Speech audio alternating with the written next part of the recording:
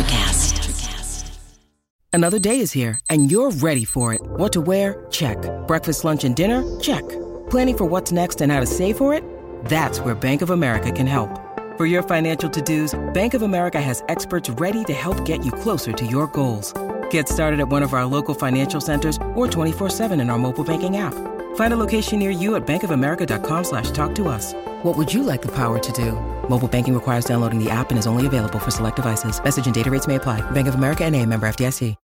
This episode is brought to you by Shopify. Whether you're selling a little or a lot, Shopify helps you do your thing, however you cha-ching. From the launch your online shop stage, all the way to the we just hit 1 million orders stage. No matter what stage you're in, Shopify's there to help you grow. Sign up for a $1 per month trial period at shopify.com/special offer, all lowercase.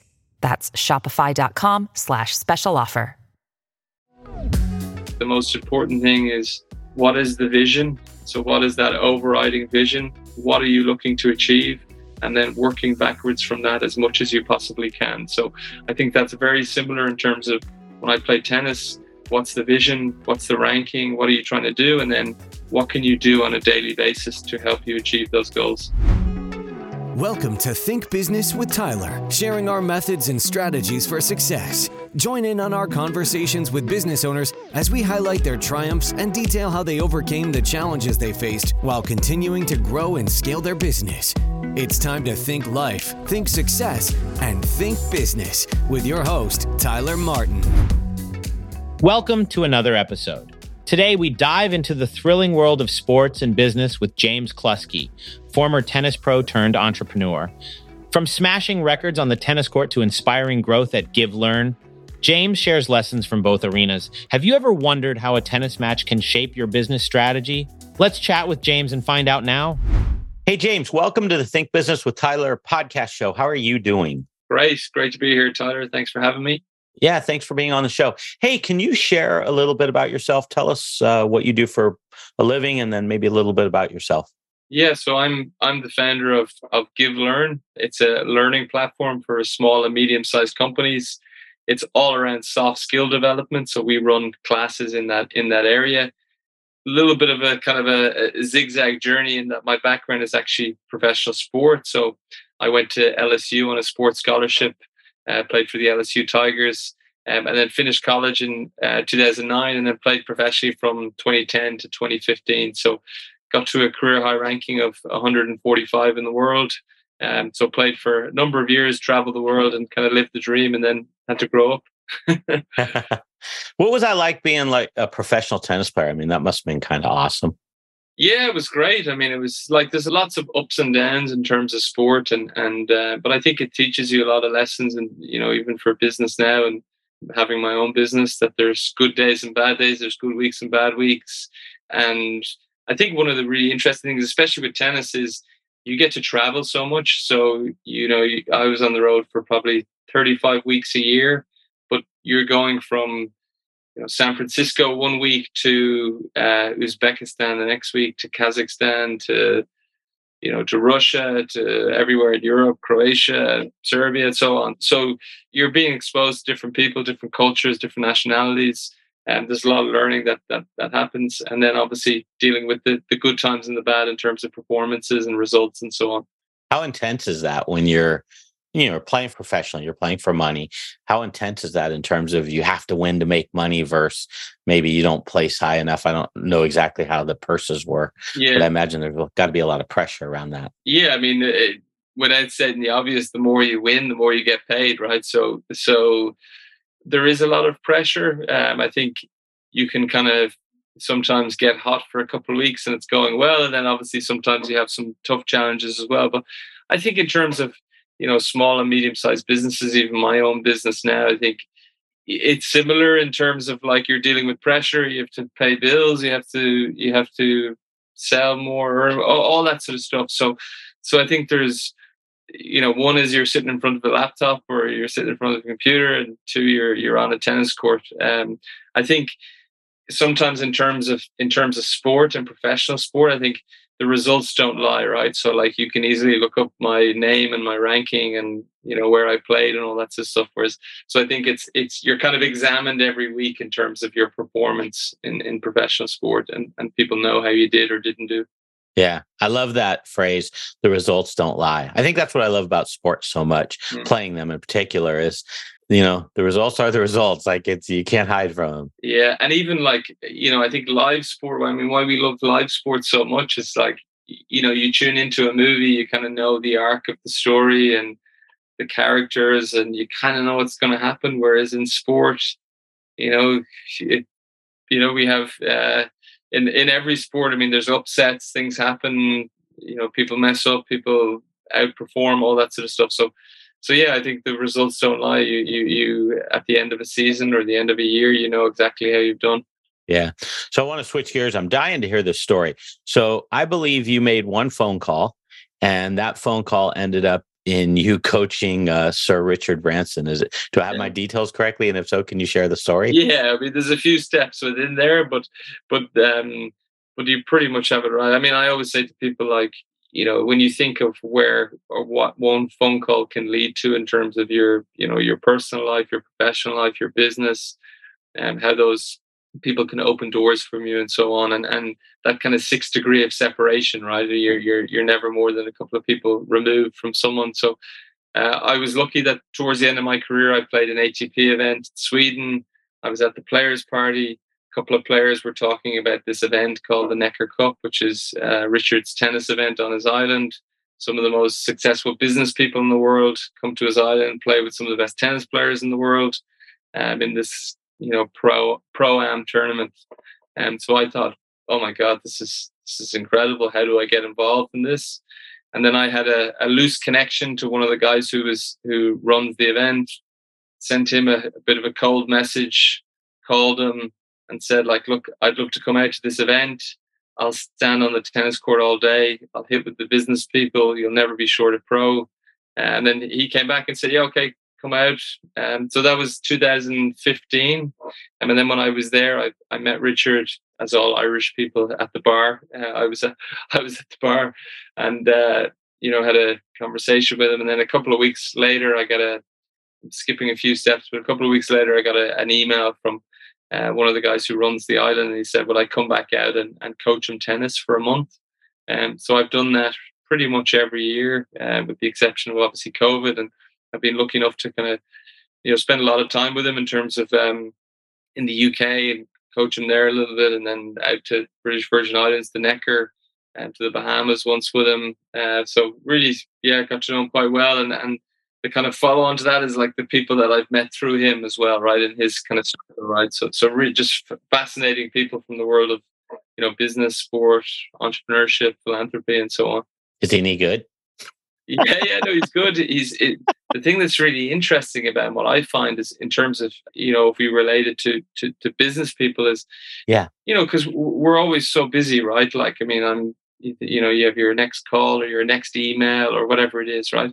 But the thing I picked up from him is that he's now 73. So every morning he's up at 5. He does his emails, and then every morning it's non-negotiable. He comes down and plays tennis, or he kite surfs, or does something kind of physically active.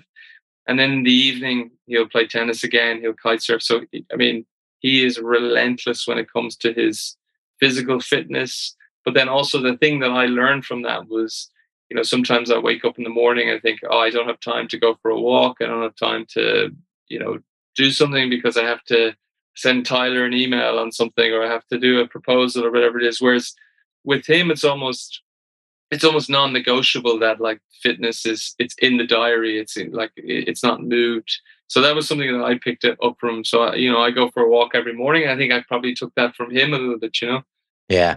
He's a fascinating guy. This is a long time ago, probably before your time, but he used to have a show where I think it was just one season. He did the show where these people would do these extreme sports or extreme things. And he actually did them with them, if I'm remembering correctly. And he's just a fascinating guy. He's, obviously has built some really huge companies and has kind of done some kind of veered from the norm. But he's really a fascinating guy. I can only imagine how much fun that must be to just watch him play and see how strategically his mind works through a sport. I mean, it must be interesting. I imagine he's super competitive. Yeah, super competitive, but just a really fun person. I mean, I think another thing I would have picked up is just how, he's a very intelligent person, but he's not the most academically book smart person ever. So like I've definitely met, tech people who you kind of walk away being like, I have no idea what that person was speaking about. Richard is very personable and very good fun and really interesting and really interested in the person as well. I think in terms of leadership, he asks a lot of questions. He would ask me a lot about, I live in London now, but he would ask me a lot about Ireland and the economy and what people are doing. And he's just always kind of curious for learning. So yeah, been very, very privileged to kind of get, firsthand, be able to sit there and have a cup of tea with him, have a chat. So this would be a good segue for my next topic. So sometimes we build businesses and it's all about, just getting the biggest we can, make the most money we can. And then sometimes we try to align that with building a business for the force of good, for, helping people and the world. Where do you stand on that? Like, what's your thoughts around that? Yeah, so I mean, my philosophy is I'm building a company which is for profit, but it is a business as a force for good. So I believe in like business being, my business is not a not for profit; it's a business for profit. But I believe in like the better of humanity and doing well and treating people well and all those types of things. So in terms of my business, our vision has always been to link learning to doing good in the world. That a user, a person will come to one of our classes, they invest in their own personal and professional development. They're doing good for themselves, but then they're doing good for somewhere else, and that's really what we're building out. And I think if you look at the research in terms of younger professionals, and even forgetting about my business and what we do, but across industries, I think people want to work for companies that are having a positive impact in the world, and they don't necessarily have to be not for profits, but they're businesses that are doing good. Yeah, that's so true. And so learning, is there anything else that you do that you feel your company as a whole does that's around this whole force for good? Learning obviously is a big part. Is there anything else that you consciously as a team consider? Yeah, so we have our learning classes, which is our classes. We have one class every week for the year, 45 minutes long, all in the area of soft skill development. That is obviously as a force for good for the person trying to improve their personal professional development. And then our platform is gamified. So when you attend a live class, you earn points. Points equal dollars. And then you can use those points to go and donate to social causes and charities. So we're partnered with a giving platform called B1G1. So they have 500 vetted social causes. So we link that learning to doing good. And so, I went through my own transition through tennis when I came out of professional sport and really kind of where I worked with an executive coach, and I kept coming back to the fact that I love like people and performance and being at your best and all those types of things. So it's kind of syncing that all together. Do you have any like data in terms of when you gamify things, does that have like legs to it? Like, I know you get certain people that are hardcore. They want to be, when you gamify it, they're going to be totally part of it. But when you look at your base as a whole, do people stick with that in terms of the whole gamify part? Yeah, it's funny. Like, so I remember feedback I got from someone before was like, look, if you introduce something in a company, there's a cohort of people that will go to everything and do everything. It doesn't really matter. There's the people that will do absolutely nothing, that will, if Richard Branson was in the office and they're working from home, they'd be like, oh, well, I don't really care.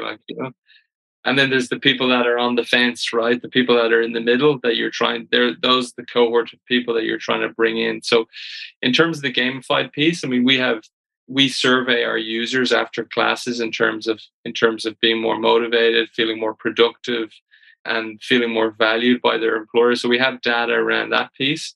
The second piece around the gamified piece, we don't have any give learn data in terms of that being a focal point, but I have read data, which I don't have off the top of my head, in terms of gamification making a difference for people to kind of engage with something and try and keep them longer. And so, yeah. Yeah, that logic makes sense. You've got the two extremes. You got the people that aren't going to do anything. You got the people that are committed to you. Then you have those people in the middle that you're trying to hopefully push into the people that stay consistent. They're probably the largest group too, I would think. Yeah, no, completely. Yeah, completely. Those are the people that you're trying to hook in. So I want to circle back to tennis. As a professional tennis player, were you the type where you just walked out to the court and you could play great? Or were you the type that you believed practice is going to make perfect?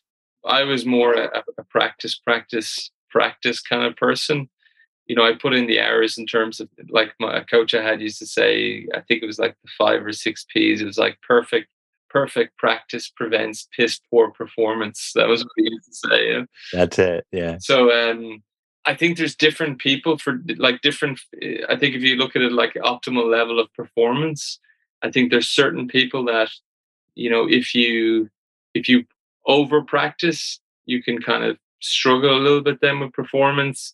If you under practice, I think people have there's a different sweet spot for someone. I think it's around finding that sweet spot. I mean, like when I played the Davis Cup for Ireland, there was a guy on the team with me who's a very intense person, and I'd be a very relaxed person. So before our match, when we went out to play for Ireland, our coach, I would kind of need to listen to music and get pumped up and try and get my feet moving, get a sweat going. Whereas he actually was on the other side. He needed to be kind of reined in and calmed down a little bit because he was like he was the other way. So I think it's finding that optimal level where you sit on that. But for me, in terms of my philosophy, it was always to practice, to put in the work, and because that will give you the confidence then in terms of your performance. Right. And the reason I went to the whole practice thing is, in business, practice is like that preparation. It's that getting what you need to do to get to your goals. And so it also correlates to kind of like building habits. And I wanted to get your thoughts on, because practice isn't easy. A lot of people hate to do it, and having to put in the time to do it is commendable for you. So how do we build these like habits to get to our goals? I mean, this is really relevant for a lot of business owners that want to get to a certain level. I think the community that you're involved in is really important. I mean, I think like if you relate to Give Learn, the community of the classes in terms of inspiration, but even people's local business community or having a business coach, I think for small businesses in terms of like having that kind of accountability person. I also think when you say habits, I also think of the word standards, and how do you, we all have a standard, right? So how do you raise that standard? So when I was playing, I was training in Ireland at the time. I was a big fish in a small pond. I was training hard for what I thought was hard. And then I went to India to train with some of the best doubles players in the world. And it wasn't like the drills and and if you relate to business, it wasn't like the systems were better, the drills they did, or no, it wasn't necessarily even that the coaching was better, but it was just the standard of what's expected, So I would say to people like, in terms of habits, it's like, well, how do you improve those standards of performance? And I think in terms of habits, there's data around how it takes, 64 days or whatever it is. I'm misquoting, but a certain number of days to kind of form a new habit. Like we brush our teeth every night, right? Or every morning, right? So, but I think it's not going from 0 to 100. It's not saying, okay, on Monday morning, I'm going to do 50 million things, and then by Wednesday, I'll just stop doing it. It's like incorporating little habits that you can incorporate. And when I think back to tennis, one of the things I did when training-wise, fitness-wise, was every time I had a shower, I made a commitment that I had to do, I think it was like 5 minutes of core exercises and shoulder rehab, because I had problems with my shoulder. So it was like it became a habit that before I jumped to the shower, 5 minutes, shoulder rehab, core. And then over time it becomes ingrained, right? So I think it's small steps, it's achievable things, it's little steps, and you can build those habits and raise those standards. If you're a business owner feeling stuck in your business, overwhelmed, responsible for everything that happens, and working long hours, Tyler helps his clients develop processes, hire high-performing team members, and better understand their financial metrics and numbers to allow for a more predictable, less hands-on business. To schedule a free, no-pressure consultation, head to thinktyler.com and click the meeting button. Tyler would love to see if he can help you work on your business, not in your business. Schedule a consultation today at thinktyler.com. Think life, think success, think business. Think you know the Brooks Ghost? Think again. Introducing the all-new, better-than-ever Ghost 16. Now with nitrogen-infused cushioning for lightweight, supreme softness that feels good every step, every street, every single day.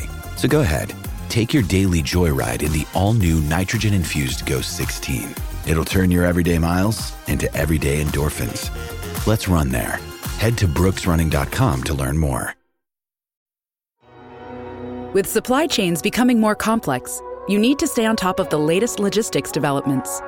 So if you work with logistics, you need the Beyond the Box podcast from Maersk. It's the easy way to keep up to date with everything from digital disruption in logistics to the need for supply chain resilience in today's market. Find out more and keep ahead of the game with the Beyond the Box podcast on logistics insights at maersk.com/insights. So I think it's small steps, it's achievable things, it's little steps, and you can build those habits and raise those standards. Funny, that's straight out of the habit stacking book. What they talk about is trying to tie something you normally do into something that the habit that you want to create. So that's what you did. So like when you go to your coffee, maybe that's when you take your medication or whatever, but you try to tie it into something you normally do, a habit, and you create that repetition so that it becomes norm. That's pretty cool. Yeah, no, I think that's makes sense. Actually, you just reminded me, we had a guy who was speaking on nutrition who was talking about he said every time he boiled the kettle, so he lost a lot of weight, but every time he boiled the kettle, which a couple of times a day, to have tea. Now I know it's quite common in England and Ireland where people drink lots of tea. So he said he would do I think it was like standing squats, basically, as the tea is boiling. So it sounds really simple, right? But if you accumulate that over time, it makes a big difference. But I think the biggest thing that people can fall into is that they go from 0 to 100. It's the stereotypical 1st of January, I'm going to do this, this, and this, and then by I think the stats show it's like by the 12th of January, you're back doing what you used to do, It makes me laugh when you mentioned the tea. Reminded me, I was watching Ted Lasso. I recently started watching that. And when he first got there, he brings up the tea and he goes, "You guys don't really like this tea, do you? It's just to make it look like you like something, right? This stuff is awful." And every time he drinks it, he comments about how awful it is. It made me laugh. I need to watch that, actually. I haven't actually watched it yet, but I've seen different clips and stuff, and people rave about it. So yeah, that first season's super funny. I kind of lost interest on the second one. So it started getting a little repetitive, but it was worth a watch. It's funny. Hey, so last thing I just kind of want to talk with you about. It sounds like actually 2 more things. It sounds like you've built a pretty cool community. And I know part of it is the gamification. I'd love to know if you have any other tips, because I know as business owners, we're always thinking, how do we build community? How do we build our tribe, so to speak? Any tips around how to do that effectively outside of the gamifying? Yeah, I think it's a really interesting question. I think the community thing is not easy. I think, again, people think it happens overnight as well, but I think it's around consistently showing up. So like in terms of our companies and our users and so on, we would engage with them a lot. So we would, they receive a weekly communication at the same time every week. On our sessions, we have engaging sessions where people kind of, can input and so on. I think in terms of building community, I think actually I met a couple of years ago, I met the founder of Strava, or one of the co-founders of Strava. And he said, like, after the first year on Strava, they had, I don't know, 100 people or something, right? So like nobody basically, but it was like that. If you believe in the vision of what you're trying to create, actually building that community out. So I don't know if I'm answering that question effectively, but I'd say, one, it's not easy to build a community, but if you're passionate about the topic and the tribe, just stay with it, and you will find people that are also passionate about that topic, and then you will kind of build that community on top of that. Very cool. And I want to talk, just to close here, a couple things. So you have a book, Advantage: Lessons from Sports and Business to Achieve Your Goals. Let's talk about a little bit. Can you give us a couple tips from that book, just in terms of lessons that you could share? Yeah. So one of the things I talked about was one of my favorite quotes is surround yourself with the people you want to become. So actually, as tennis is an individual sport, small businesses and medium-sized businesses and stuff, it can be quite lonely, right? If you're at the top. So actually, again, back to that community piece, but find your tribe in terms of that community, find people that you can go, find mentors that you can go and speak to. Secondly, a powerful tip that I was given was really successful businesswoman said to me, James, who's on your internal boardroom? And I said, what does that mean basically? And she was like, look, companies have their boards, they have their execs, non-execs, chair people, and so on. James Cluskey Inc., who's on your board? Who are the people that you can go to and ask for advice? And then I think in terms of that, it's really important that you have a diverse board, people of different backgrounds, but I think really important is that people that will disagree with you and say, I don't think this is a good idea, like as opposed to having people that will just agree with whatever you say, right? So I think creating that internal board. And then thirdly, I would say for me, in terms of goal setting and so on, one person I met through Richard, an incredible entrepreneur, a guy called Kurt Long, who's delivered a couple of sessions on Give Learn. He's a rocket scientist and entrepreneur who's scaled a number of businesses. I remember speaking to him a couple of years ago about goal setting. And he said, like, look, the most important thing is what is the vision? So what is that overriding vision? What are you looking to achieve? And then working backwards from that as much as you possibly can. So I think that's very similar in terms of when I play tennis, what's the vision? What's the ranking? What are you trying to do? And then what can you do on a daily basis to help you achieve those goals? Yeah, that's great. That's good stuff. And then Give Learn. Who's your ideal customer there, like your client? Who are you looking for? Tell us a little bit about it. Yeah, so we have our ideal customer. We have small and medium-sized companies, anywhere from about 5 to 10 people up to we have a couple of companies with about 1,000 people. So it's a little bit of a range, but I would say small and medium-sized companies. Essentially, what we do is we have a full calendar of classes which runs from January to December. There are live classes every week. So users come to the class on Zoom. They can engage with the presenter. We have different themes each month. So this month it's digital communication. We've had, whether it be communication skills, imposter syndrome, presentation skills, mindset, and so on. And we have presenters from all around the world. We've had astronauts, entrepreneurs, Olympians, Paralympians, and so on. So we have that full calendar. So for companies, for small and medium-sized companies that are looking to, that maybe are a little bit stretched in terms of their learning, it's a monthly subscription model depending on numbers. They can give Learn to their employees in terms of soft skill development. So the stat from Harvard was that 85% of job success comes from having well-developed soft and people skills, 15% from technical hard skills. So we stay very much in that soft skills space in terms of helping people develop those skills. Very cool. Now I kind of have a weird question for you, but as a tennis guy, where do you stand on pickleball? Oh, well, are you playing pickleball? I'm kind of hardcore into it right now. Yeah. That's a good question that you asked me before you answered the question. That's really. I better end this call now. No, I'm joking. So it's funny. So during COVID, I played a lot of paddle tennis. So I don't. Have you played paddle tennis yet? A little bit, yeah. I'm aware of it. Yeah. So paddle tennis. Paddle is the fastest growing sport in Europe, and it's like rocketing. Pickleball is obviously rocketing in America. I have no problem with pickleball. I mean, I think something that's getting people active, and so it's fine with me. I think the danger for tennis is if tennis loses courts because of pickleball, which is I think happening a little bit. But like, look, if there's different things for different people. I mean, I guess my question would be, is it a sport? Is it a sport or is it a game or I haven't played it, so I don't want to kind of, give out about it. But you're not going to make it as a politician, man. No, I'm not going to say that. So. No, yeah, it is a good point. I mean, to your point, you do not, in fact, I was playing a few days ago, and when I was talking to my teammate, I had played this guy before, and I said, hey, I just want to let you know, this guy isn't very athletic, but his hands are super fast, and he can get everything. To your point, like when you said that, it made me think, like, you don't really have to be an athlete. I mean, which is the interesting thing about, you can't say that about tennis because the court's so big and there's so much movement and stuff.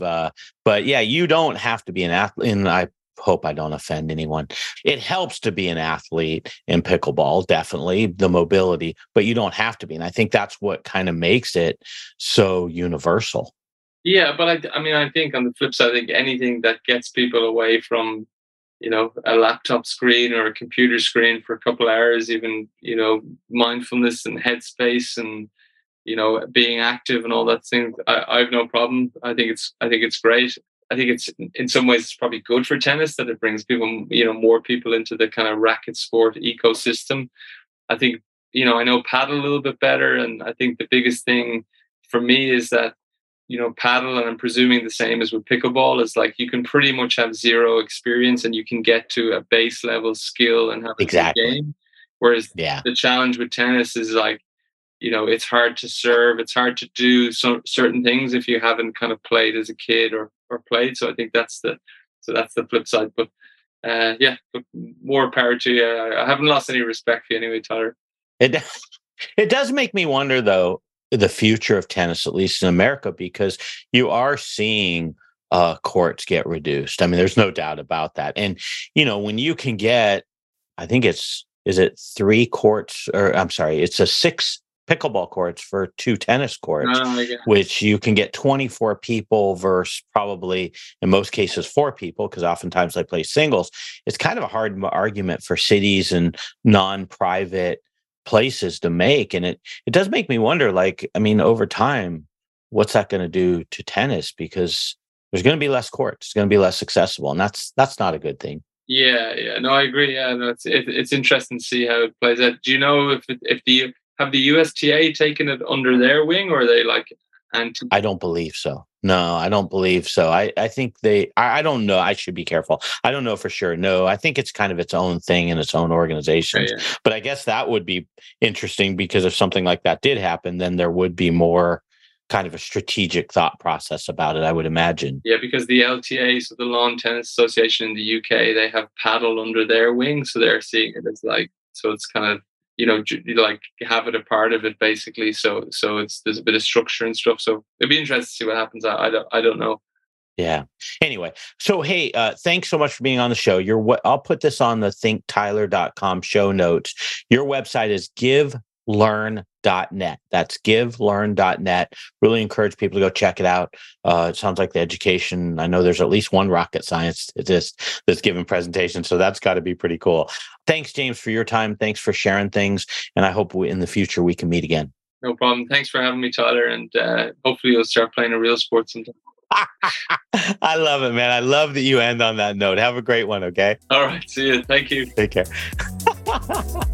That's all for this episode of Think Business with Tyler. But we have plenty more resources to help you in your pursuit of business excellence on our website at thinktyler.com. If you'd like to be featured in a future episode of the show, feel free to reach out to us on social media at think_Tyler. We look forward to helping you think life, think success, and think business.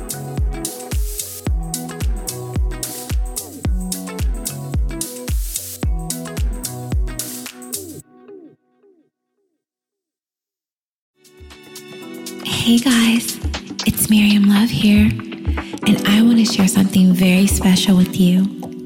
Check out my new release, All In, the Spanish remixes, out now on Electric House Records. And always remember, be love, share love, all love.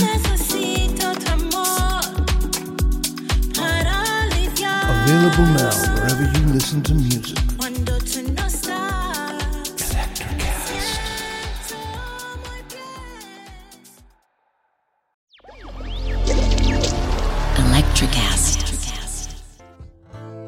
Welcome to Tuning Into Sound Wellbeing, where we harmonise your mind, body and soul.